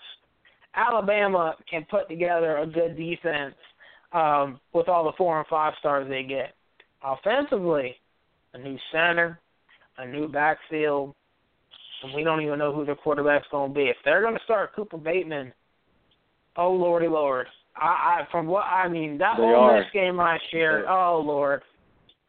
Because here's what I'm saying. There's all the buzz around Jalen Hurts right now. And apparently this kid's done a phenomenal job. He's winning over the team and the coaches and the media and everybody. Cooper Bateman comes out and throws an egg in the first quarter like he did against Ole Miss last year. You're going to see Saban pull him quicker than he did against Ole Miss last year. Guarantee you right now. He ain't going to waste with 3 interceptions. Well, think about it. They lost everybody on the offensive line with the exception of Cam Robinson. That's it. I mean, they lost that in their entire backfield and their quarterback. So do you want to put a freshman quarterback in with that and destroy his confidence right off the bat? I think they're going to have to use the freshman in this game. They're not starting, but that's what I'm trying to tell people. Open your damn eyes up and look at what's around you and quit listening to Paul Feinbaum. That's what I'm trying to get people to start forming opinions on your own instead of listening to a bald-headed freak that looks like Smeagol off Lord of the Rings talk about football. That's never played a down in his life of anything. All he does is sit over there and take these redneck inbred sister and brother screwing people and listen to them talk about how good Alabama is. They're a very talented team. Go ahead, Quinn. This is how Don't I interrupt think me ever it's again, gonna or I'll go kill down. you. I think it's gonna. I think the first half gonna be a really close game, but I think in the second half, second part of the third quarter from then on, I think Alabama's just gonna take over. I wouldn't be shocked if even USC had the lead at halftime by like 3 or 7 points. But then I think in the second half is when Bama. They got their entire offensive line returning. USC does. They've got their tight end back. Max Brown's going to be the quarterback. Justin Davis back at running back. They've got 5 or 6 defensive players back. And let's look at last year's schedule. At the games they lost to Stanford 41-31. I mean, they put up 31 points on the average Stanford team at that time. Stanford turned out to be a lot better. They lost to Washington 17-12. They lost to Notre Dame 31-41. They lost to Oregon 28-48. They lost to Stanford in the title game 22-41, and then Wisconsin 23-21.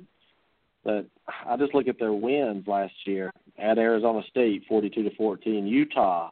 Remember what they did to Utah, guys? From Utah, what was they, Jonathan? Wasn't Utah like in the top 2 or 3?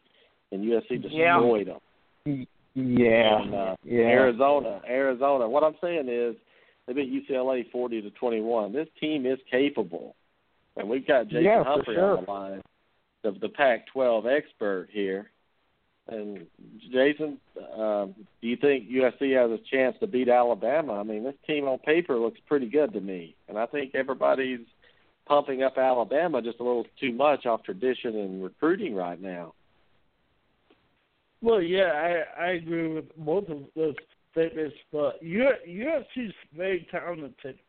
But the USC quarterback, Matt Clowney, yes, he is talented, but he's making his first NCAA start of his life. And Alabama, one thing you could have guaranteed about Alabama, their defense will bring the wood every single play. And it's going to be interesting if Bama's going to miss Kirby Smart as a DC. But USC has the talent to beat Alabama, but are they? That's the question. We saw that a lot last year. Yes, you could be headed for the that's all fine and dandy, but winning the game is a whole nother level. Yeah, it's going to be tough. I'm not saying that the Southern Cal is probably going to win. I'm not trying to say that. I think they can win.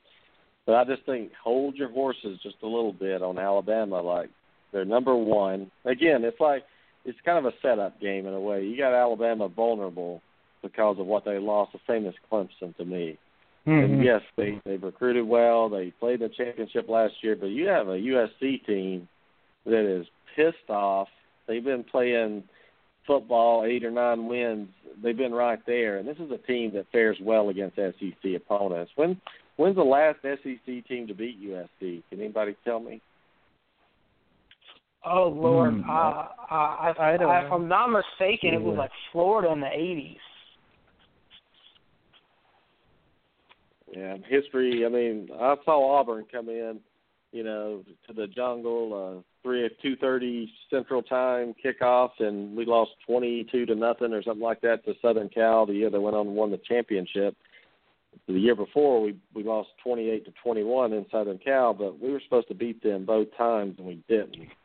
I know Tennessee. I think it was who was it else that played USC? I'm trying to think. Arkansas. Other SEC. Arkansas got just gold drugged. Oh, they got. I mean, that was a brutal game. It was embarrassing. But what I'm saying is, this is a chance. All these guys that are on USC's team, they've been offered by Alabama. They've been offered by Florida State, some of the big teams, Notre Dame, but they chose to stay home or come to Southern Cal. They're very talented, and this coach has something to prove. I mean, he's got something to prove. An offensive coordinator, T. Martin, he knows all about Alabama. He's played in the SEC. He's a Tennessee grad. But Clay Helton, this is a chance for him. I mean, if you look at it, this is a chance for him to make a mark. They lost 3 out of their last 4 last year. But before that, they had a 4-game winning streak. But again, this is not 8 or 9 games into the season. This is the first game. And conditioning is not going to really be that important, I don't think, in a dome. It's going to be fun to see. I mean, all these games are intriguing. There's nothing you can look at and just that's a foregone conclusion that somebody's going to win in these big games. And I think that's what's exciting about it is we sit here, Jonathan, and we can pick either team to win a game, and that's got to get you pretty excited for week 1. Yeah. Oh, of course. I mean, ESPN's been hyping it as the best opening weekend ever, and that's always a nice thing. I mean, I looked at the Alabama-USC game, and if I'm Alabama, to be completely honest, I'll start Jalen Hurts because of his ability to run. Because USC, the whole front seven's green, except for the middle linebacker Cameron Smith, the one who had the 3 interceptions against Utah. Their secondary's oh yeah, I mean their secondary at USC, Adoree Jackson and Iman Marshall were definitely 2 of the most talented corners when they came out. I still think these guys are pretty good. I don't know how much you really want to test them. So I think you go after the green. I think you say, you know what, our hogs up front, let's get at it. Let's run this football. If we can't run the ball, we have to change it up. But that's just how I look at it. I think if Alabama's going to win this game, they're going to have to run for over 200 yards. There's no doubt about that. If they don't hit that 200-yard mark, it's going to be a dogfight. But you're running. You say those hogs and everything, but these are inexperienced guys as well. But Alabama's good, and every time we think Alabama's ready for a fall, guess what? They answer the call and they beat the brakes off somebody. That's how it's been. But I see something brewing in this game. I just see it being very close. I see it being a close game. Quinn may be right that USC leads at halftime and Alabama pulls away. Cuervo seems to think in the chat room that Bama wins by 17. I mean, I wouldn't be surprised. I mean, if Bama did, but when you're breaking in a new quarterback, Jason, you're breaking in a new backfield, you're breaking in a new offensive line in the front seven. I mean, there's question marks, and you lose Kirby. I don't think people even talk about the loss of Kirby Smart and those other coaches. I just think, having that consistency there year in and year out is huge. Now all of a sudden Jason Kirby Smart's gone and a lot of shakeup. I just see a vulnerable upset here. I see a team that could be vulnerable early in the season. Yeah, there is a vulnerable upset, and what people don't realize is losing a coordinator, you bring in somebody new or somebody gets promoted, it's a different voice, and how is the players going to respond to that voice? Is it going to be, are they going to be confused and whatnot? And people forget, Alabama is going to have a brand new backfield. Brand new running back, brand new quarterback. It's going to be interesting. If this game's close, look for the upset. If Alabama wins, I think it's going to be a late touchdown to make it a bigger margin. But I like USC to cover the 10 points for sure. Yeah, I'm taking the 10 and running with it. Jonathan, have you placed any bets yet? No, I have not. I've gone ahead and just taken my time and hung out and wanted to make sure I got all my research done before I even dove in to what I was thinking. Well, you're talking to the number one prognosticator in the United States of America, Tarvino. You're talking to him. All you got to do is ask me. I'll tell you. Now, this game kind of concerns me a little bit, like the A&M and UCLA game. Where's this game being played at, guys? Is it in College Station or is it in a neutral? Yeah, College Station. See, I just think, I know it's College Station's a tough place. I like UCLA in this game, and maybe I'm crazy. I'm a Pac-12 homer, Jason. Maybe having you on the show has made me a Pac-12 homer, but I'm just not liking a lot of the SEC teams, the matchups in this first week. I think UCLA can come in. They're a physical bunch. They can run the football. They've got a great coach. They kind of underperformed a little bit, but 8 returning starters on defense. But the question is, can UCLA run the ball well enough on A&M? That's their weakness. They can't stop the run. But UCLA lost 2 offensive linemen, or almost 3, and their running back. They still have Rosen at quarterback, but can they go into A&M, Jason, and upset A&M? I think that's possible. If you look at another team giving them a win in Texas, UCLA probably has the best bet. UCLA was decimated with injuries last year. Everybody's obviously healthy now, and that just creates depth. Josh Rosen is probably the best quarterback coming back from the Pac-12. They got to slow down to Garrett. If Garrett gets a lot of sacks, a lot of pressures, A&M could be in that ball game. How is A&M going to move the ball with Kenny Hill or Kenny Trill, whatever you want to call him? Kenny Trill's not there anymore. Yeah, it's Trevor Knight now. Oh, yeah, Trevor Knight. Oops, my bad. Remember that first game? They said he'd go win the Heisman, and then he sucked the rest of the year. That was the funniest thing I've ever seen. Yeah, against he trademarked the name Kenny Trill, and then he gets drilled up the butt and sent back to another school. But anyway, I think it's going to be a good game. That's one on my radar. My DVR is going to have to be empty going into Saturday because I'm going to Auburn, and I can't miss these games. I mean, I'll be tailgating, watching some of them and everything. But let's go to Thursday night. If I could say one quick thing, everybody talks about Mark Alberts. He has to perform. I think Jim Moore has to perform in UCLA. He's had a lot of talented teams, but no Pac-12 title yet. His seat could be warm if you say it fails to meet expectations. Yeah, well, thank you for that, Jason. That's a good analysis right there.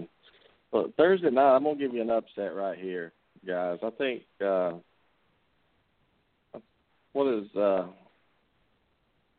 on, I lost my place on my game. Tennessee's playing Appalachian State, right? That's who they're playing. Yeah. But I think Appalachian State pulls the upset. What do y'all think? Whoa. I'm joking, guys. Come on. I'm just playing with Cuervo in the chat room in there. Now, Tennessee, guys, listen to me on this game. Take the 20 points. Don't take Tennessee in that game. Tennessee's going to win, but look at that schedule they've got in the first half of the season compared to the second half. I just want to throw that out there to people. If you're going to put money on Tennessee based off being in the top 10 and everything, this is the wrong team to do it against. Tennessee's a 20-point favorite. Take Appalachian State in the 20. Tennessee does not run the score up on these out-of-conference opponents like this early in the season, especially when you got to keep people fresh. You've got your toughest opponents yet to come. I'm telling you, Jonathan, this is one. Go in and put your quarter on Appalachian. Yeah, they're pretty good. They beat Michigan a long time ago, but I just want to throw that out there, and let's see what Cuervo has to say. Jonathan, are you in the chat room? Can you see what Cuervo has to say when he responds? He'll probably say Tennessee by 60, but it's not going to happen.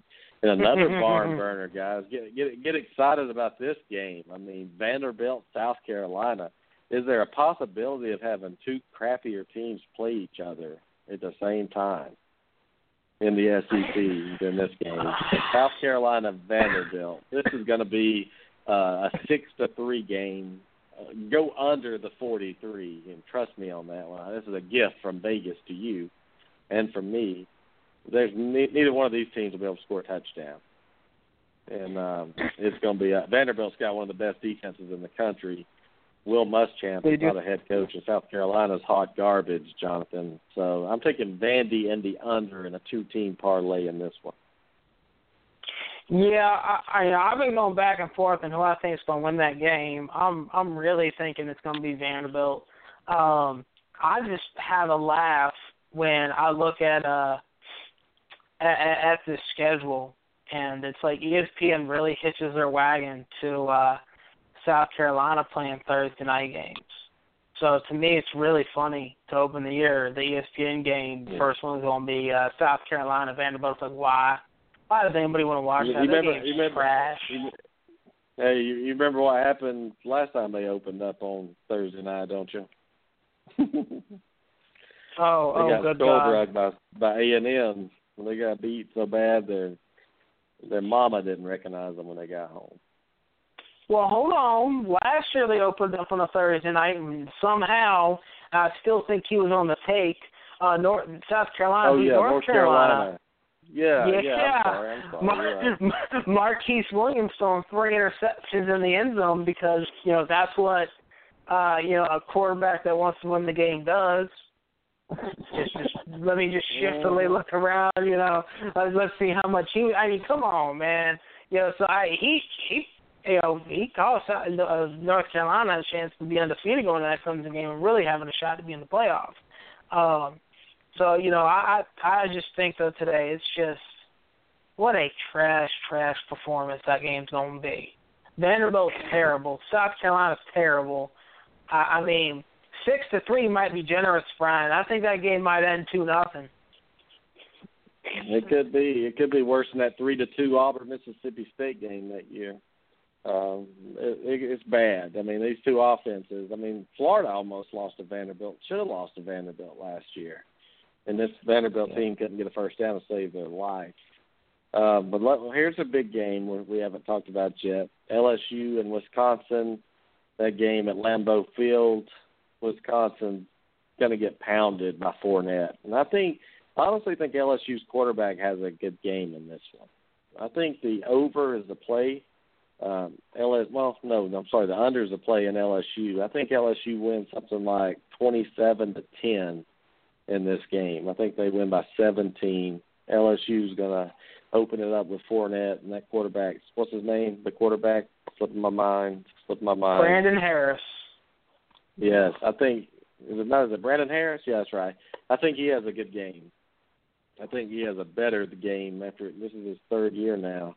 I think he comes in and plays well. LSU's a team that some people think can win the SEC, and I'm right there with them, except there's one problem. I think Tennessee's better. But LSU could easily win that Western Division right there. And Wisconsin, I just don't think they're as good as they have been in years past, Jonathan. I think, and then we'll go to Quinn on that. Give me your take on this game. I just look at a Wisconsin team that's really outmanned. And, yes, they do play physical or they do play teams tough like this, but I think LSU is just stacked with talent everywhere on that field. And I think Wisconsin's going to get beat up pretty bad. and Alabama beat them up. You know, it's going to be a repeat of that game.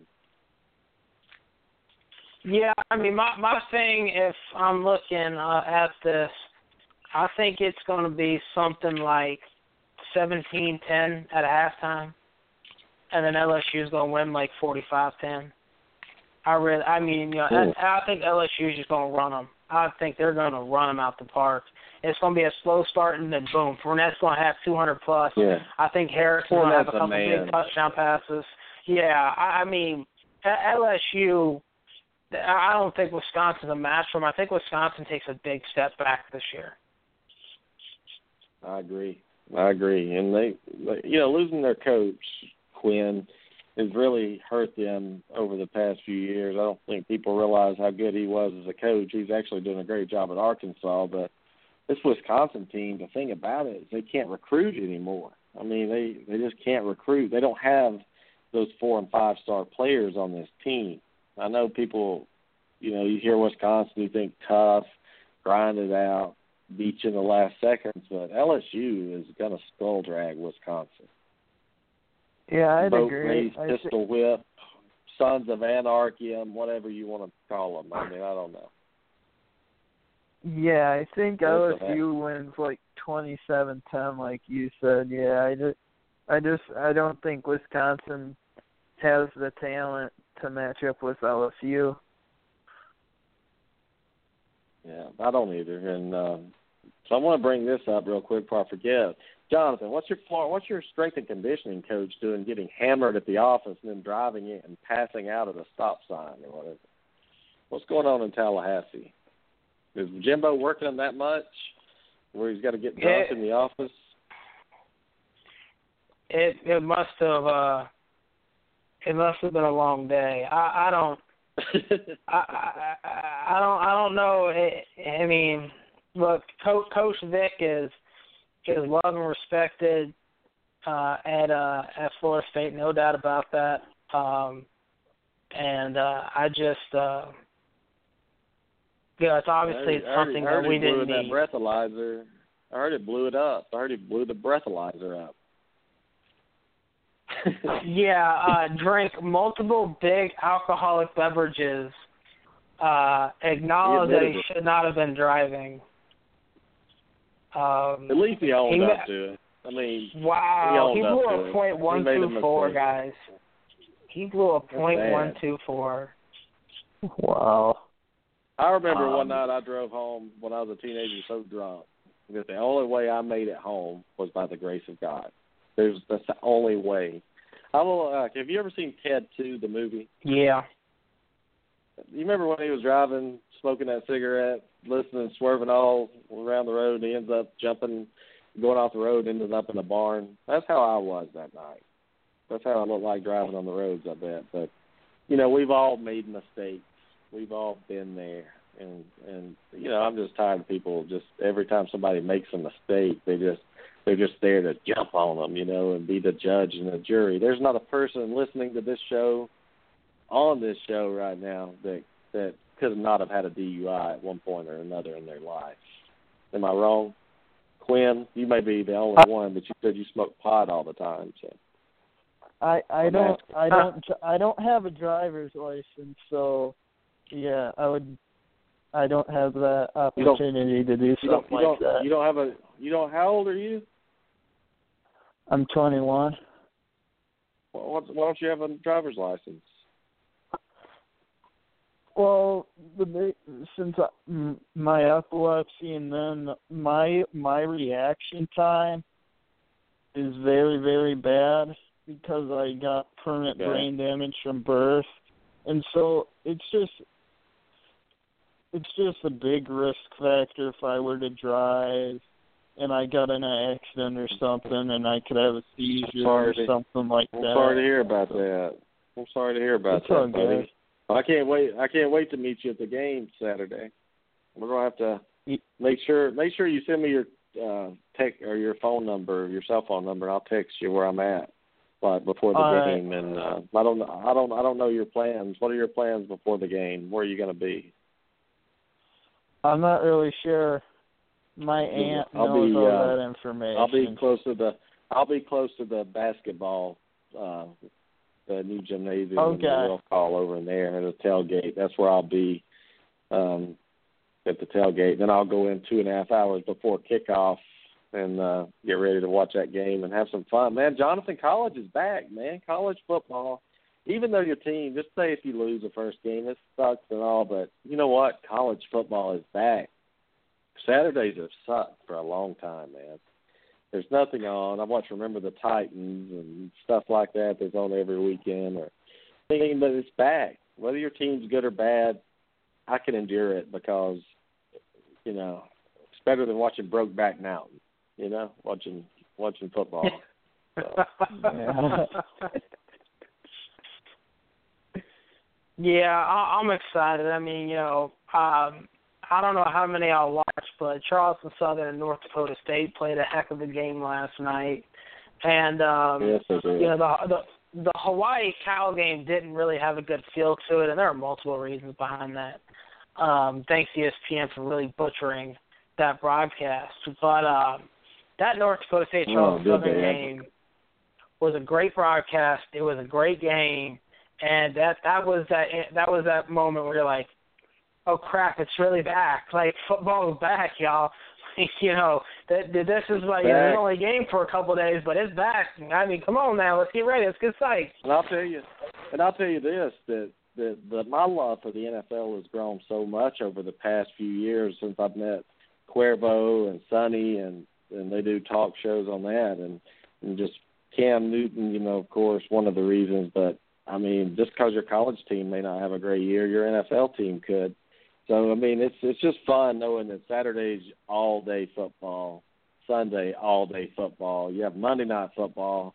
You have Thursday night football. You have, Friday night football. It's just football. My wife told me, Thursday night we say goodbye to each other until January, probably, February. I mean, we say goodbye until our baby's here, It's that's the next time I'll see her,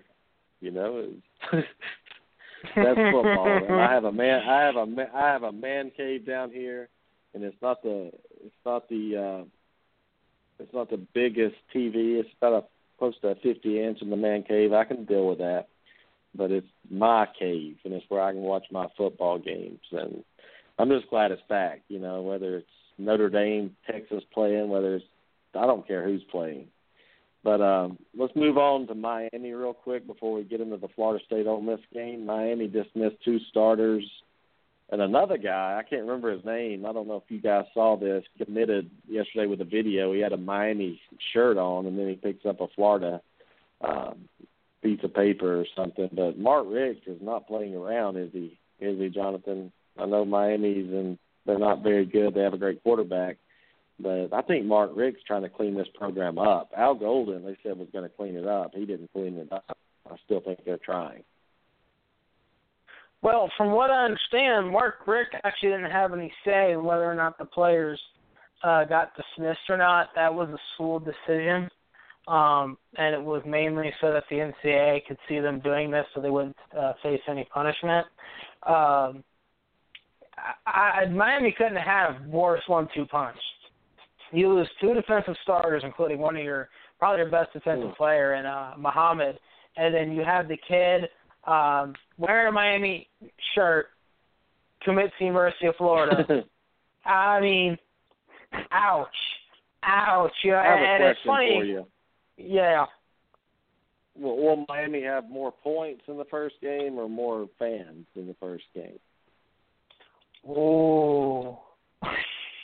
Whoa. Why you going to ask me hard ones like that? Let's see. Who is Miami playing week 1? Miami is blessed with... Probably Snead State Community College. Here we go. They are playing Florida A&M. So... Oh, my God. Yeah, they're going to beat 32 Florida. people there. Yeah, they're probably going to score more points. A funny side note, Miami had a scrimmage where they're practicing getting ready for Florida A&M. So Mark Richt has the starters against the backups. Okay, the backups are Florida A&M, and they were spotted a 28-point lead. Mark Richt wouldn't give the score, but Florida A&M, quote unquote, won the game. Miami was driving for a touchdown. Kaya threw a pick 6. And everybody said, well, how can we tell what the score was? And the response was, well, if they had scored there, they would have had to kick an onside kick to get the ball back to try and tie the game. So that tells me they lost by 3. So essentially, you outscored the backups by 1 touchdown. Kaya, from what I understand, threw 3 interceptions. It was a very bad scrimmage all the way around. So everybody wants to blow smoke up Miami and say that they're back. And we've been hearing this since 2006 that Miami's back. Miami ain't back, y'all. They ain't back. They ain't close to being back. And they ain't coming back. Florida State owns Miami, and they're going to own Miami for a long time. And I don't want to hear none of this whole, they don't win. When they're back, they'll have people in the stands, right? That's when all the bandwagon people come. That's Miami fans. They're bandwagon fans. They're fair weather fans. Quinn and I, Auburn's 3-9. We go to the games. We still support Auburn. Miami fans, unless they're playing for a championship, they don't even show up. And that's the fans I can't stand. That's how it's been. They're like, I'd rather be at the beach if well, we're not playing for hold on. We got 15 minutes left. We got to talk Florida State Ole Miss, but leading up to that, and people don't think stuff like this. They just look Florida State Ole Miss, okay, it's a great football game, but Ole Miss is about to get the death penalty almost.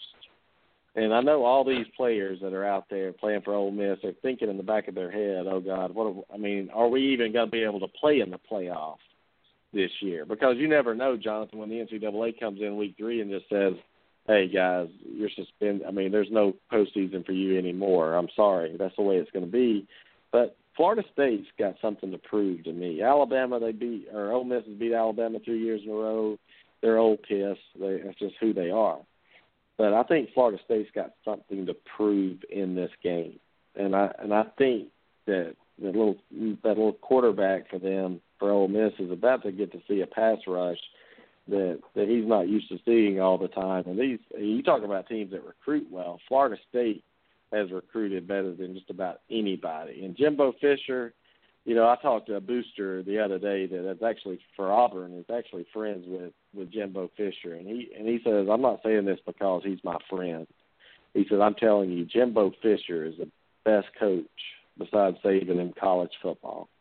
And it's just, he has a knack of being able to get the most out of his players, to be able to call the right play at the right time. Jonathan, you probably know all this is true, and you probably agree with the guy. But I think Jimbo Fisher, he's going to take it personal that he's playing an SEC team, and people talk about Ole Miss, how great they are and how they're going to beat them. But I think Florida State turns around and beats Ole Miss. I think it'll be about 7 or 10 points. But, both teams are good, but I think Jimbo is just a better head coach. And I think that's a difference in the talent on the field. Ole Miss is talented, but I think Florida State's just a little more talented. Give me your thoughts on your team in this game. What are you looking at? Well, Florida State's going to win. Let's just start that off right there. What I'm looking for is what I'm looking for is I want to see how an offensive line that was very green last year, how they mature. I love our left tackle, Roderick Johnson. That's a kid that we're probably going to lose after this year. He'll as a junior, and he'll go first 2 rounds of the draft. It's an offensive line that we had some question marks, but a lot of sophomores. A lot of freshmen and sophomores playing last year. So that extra year is really going to be good. We got Dalvin Cook back. I mean, there's not a lot of teams in college football that would turn down taking Dalvin Cook over wherever they have right now. Let's just be honest. At wide receiver, we're still waiting to see something. A lot of people like Travis Rudolph. I like Travis Rudolph.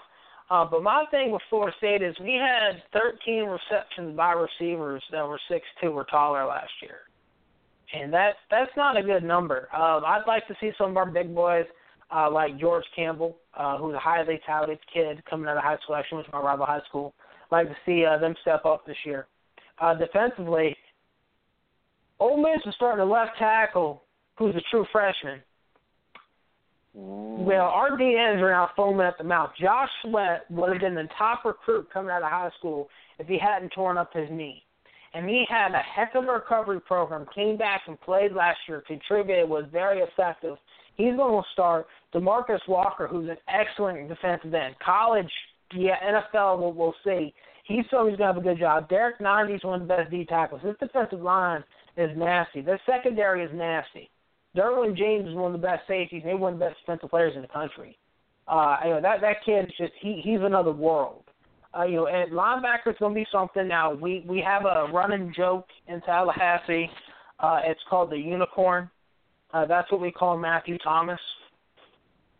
For those of you that don't remember, Matthew Thomas was a highly touted recruit coming out of Booker T. Washington High School in Miami, who tried to, after he got to campus in Tallahassee, tried to get out of his letter of intent and transferred out of Georgia or USC.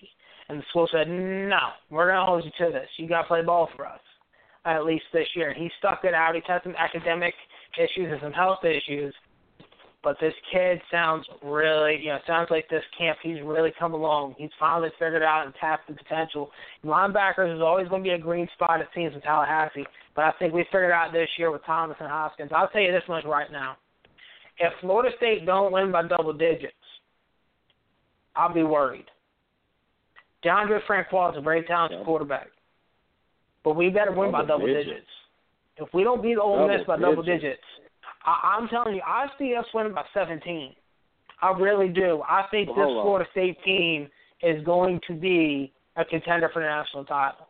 This is a great team compared to last year. How would you like to see? What if I told you that Auburn and Florida State would play in the national championship? Would that make you happy? That'd make me happy. I don't know about you, but I'd be happy. I'll be happy. I'll take a second title thanks to Malzahn. Yeah, exactly. That game was rigged. We had it won. Oh, come on. Just take it all. And listen here. If Florida State doesn't convert that fake punt, Florida State gets the doors blown off. That's fake. Hey. Done. And this was I'm going to tell you, my sister, we buried my sister that day. And it didn't feel right anyway, the game. Usually I have a good feel. We were up 21-3. I'm sitting there in the living room with my mom and my wife, and it was fourth down, and they were going. It was 21-3, and I'm like, they're going to fake this. Auburn better be ready. And I swear, as soon as I got it out of my mouth, they got it. And you're right. Have they not converted that fake, it would have been 28-3 at halftime. It would have been over. But that shows you how resilient Florida State is. That shows you how good of a coach Jimbo Fisher is. Kind of like Saban doing the onside kick last year, right? In Clemson, he had to do what he had to do to win the football game, and that's what Jimbo Fisher did. He outcoached Gus Malzahn in that game, and he should. He's a veteran coach, and I think he should have. So, Quinn, looking at Ole Miss right now, what do you think about the Ole Miss Florida State game? Is the NCAA going to loom into this game, or is Ole Miss going to be able to beat Florida State in Florida? It's not in Florida State, but it's in Jacksonville, I believe. Orlando, excuse me. I don't think the NCAA stuff will affect Ole Miss, but I agree with Jonathan that Florida State. I think Florida State wins by over 20. I just think Florida State is that much better. I think Ole Miss is going to come in for a rude awakening. But Florida State always gets these recruits that perform, man. If you notice, like, Auburn gets the number one recruit in the country, and he can't even beat a walk-on. I mean, but Florida State gets these guys, and they're just beasts. And you look at Levante Taylor out of Virginia Beach. He's going to be an impact player this year for Florida State at the cornerback position. And granted, Florida State's deep. I mean, they've got depth everywhere. But there's one guy I want to ask you about, Jonathan. Brian Burns out of Fort Lauderdale. Do you think he can make an impact as a freshman this year? I think he's on the 2 deep, but I think he gets a lot of playing time. He may be, to me, the sleeper on that defense. I really like him. Everything I've heard says Brian Burns is going to play football this year. He came into camp ready to go. Definitely somebody that the coaches are very impressed by. He's come in and he's it's almost like, he's been here. So definitely somebody I have high hopes for. Levante Taylor, I don't think he's going to play as much a role in the secondary, but I don't know how many people realize this. Florida State they could not find a guy to return punts last year to save their lives. Levante Taylor does that about as good as anybody.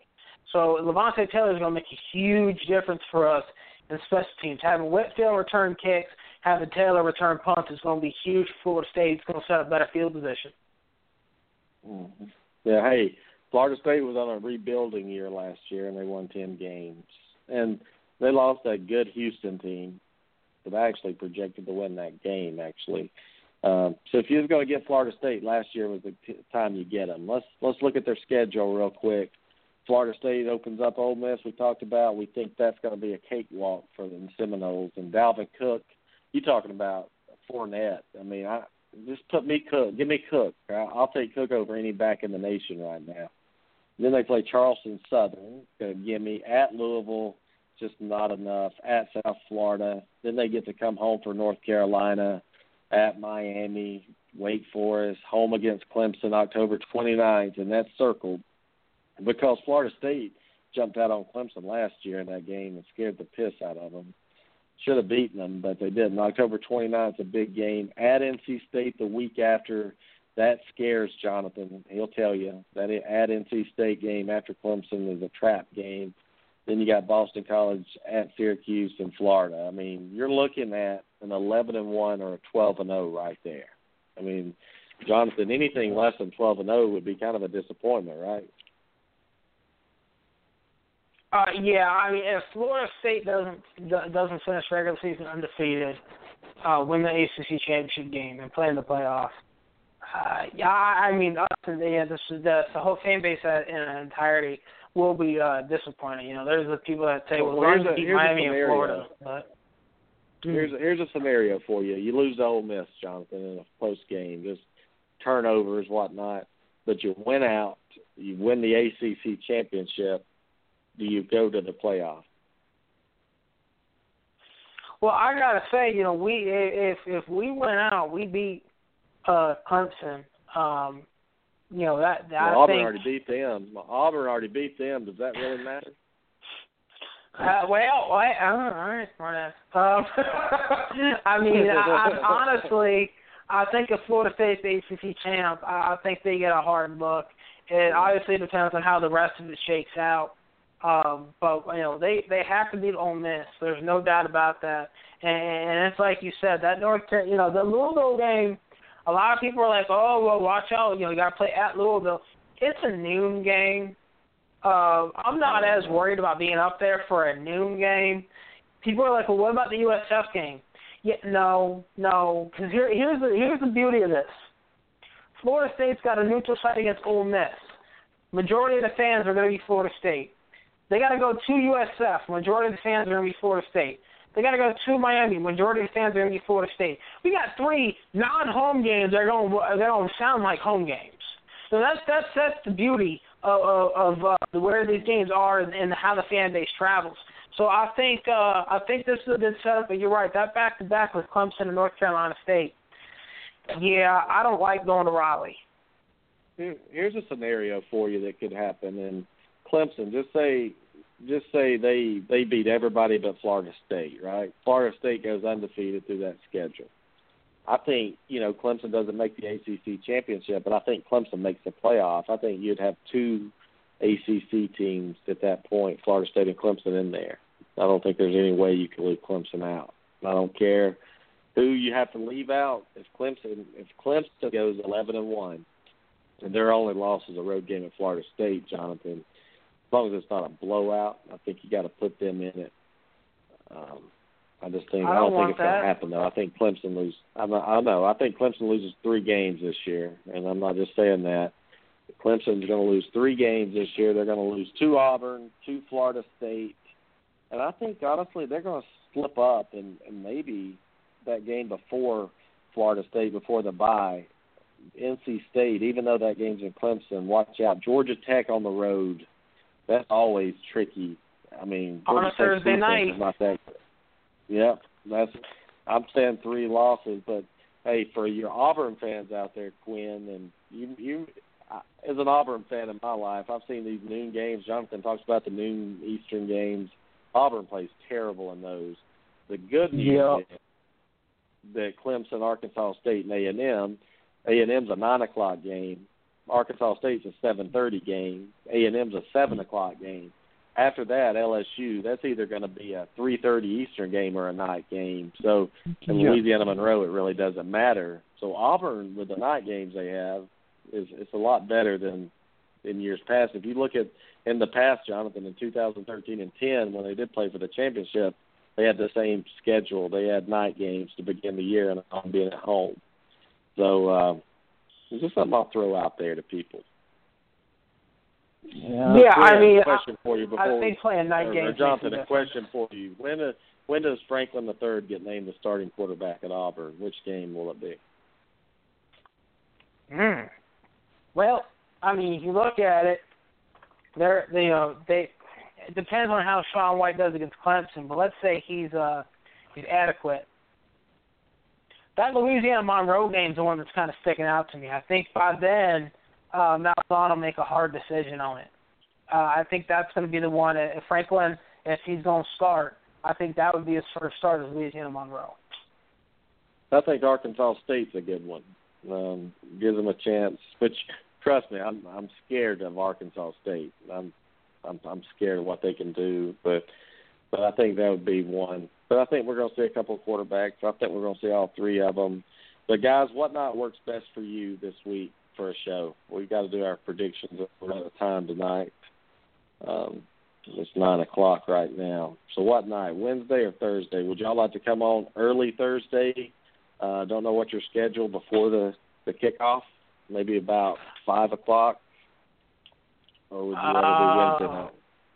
Wednesday, I don't have anything. Thursday, you'll be getting me about 10 minutes after I get out of class.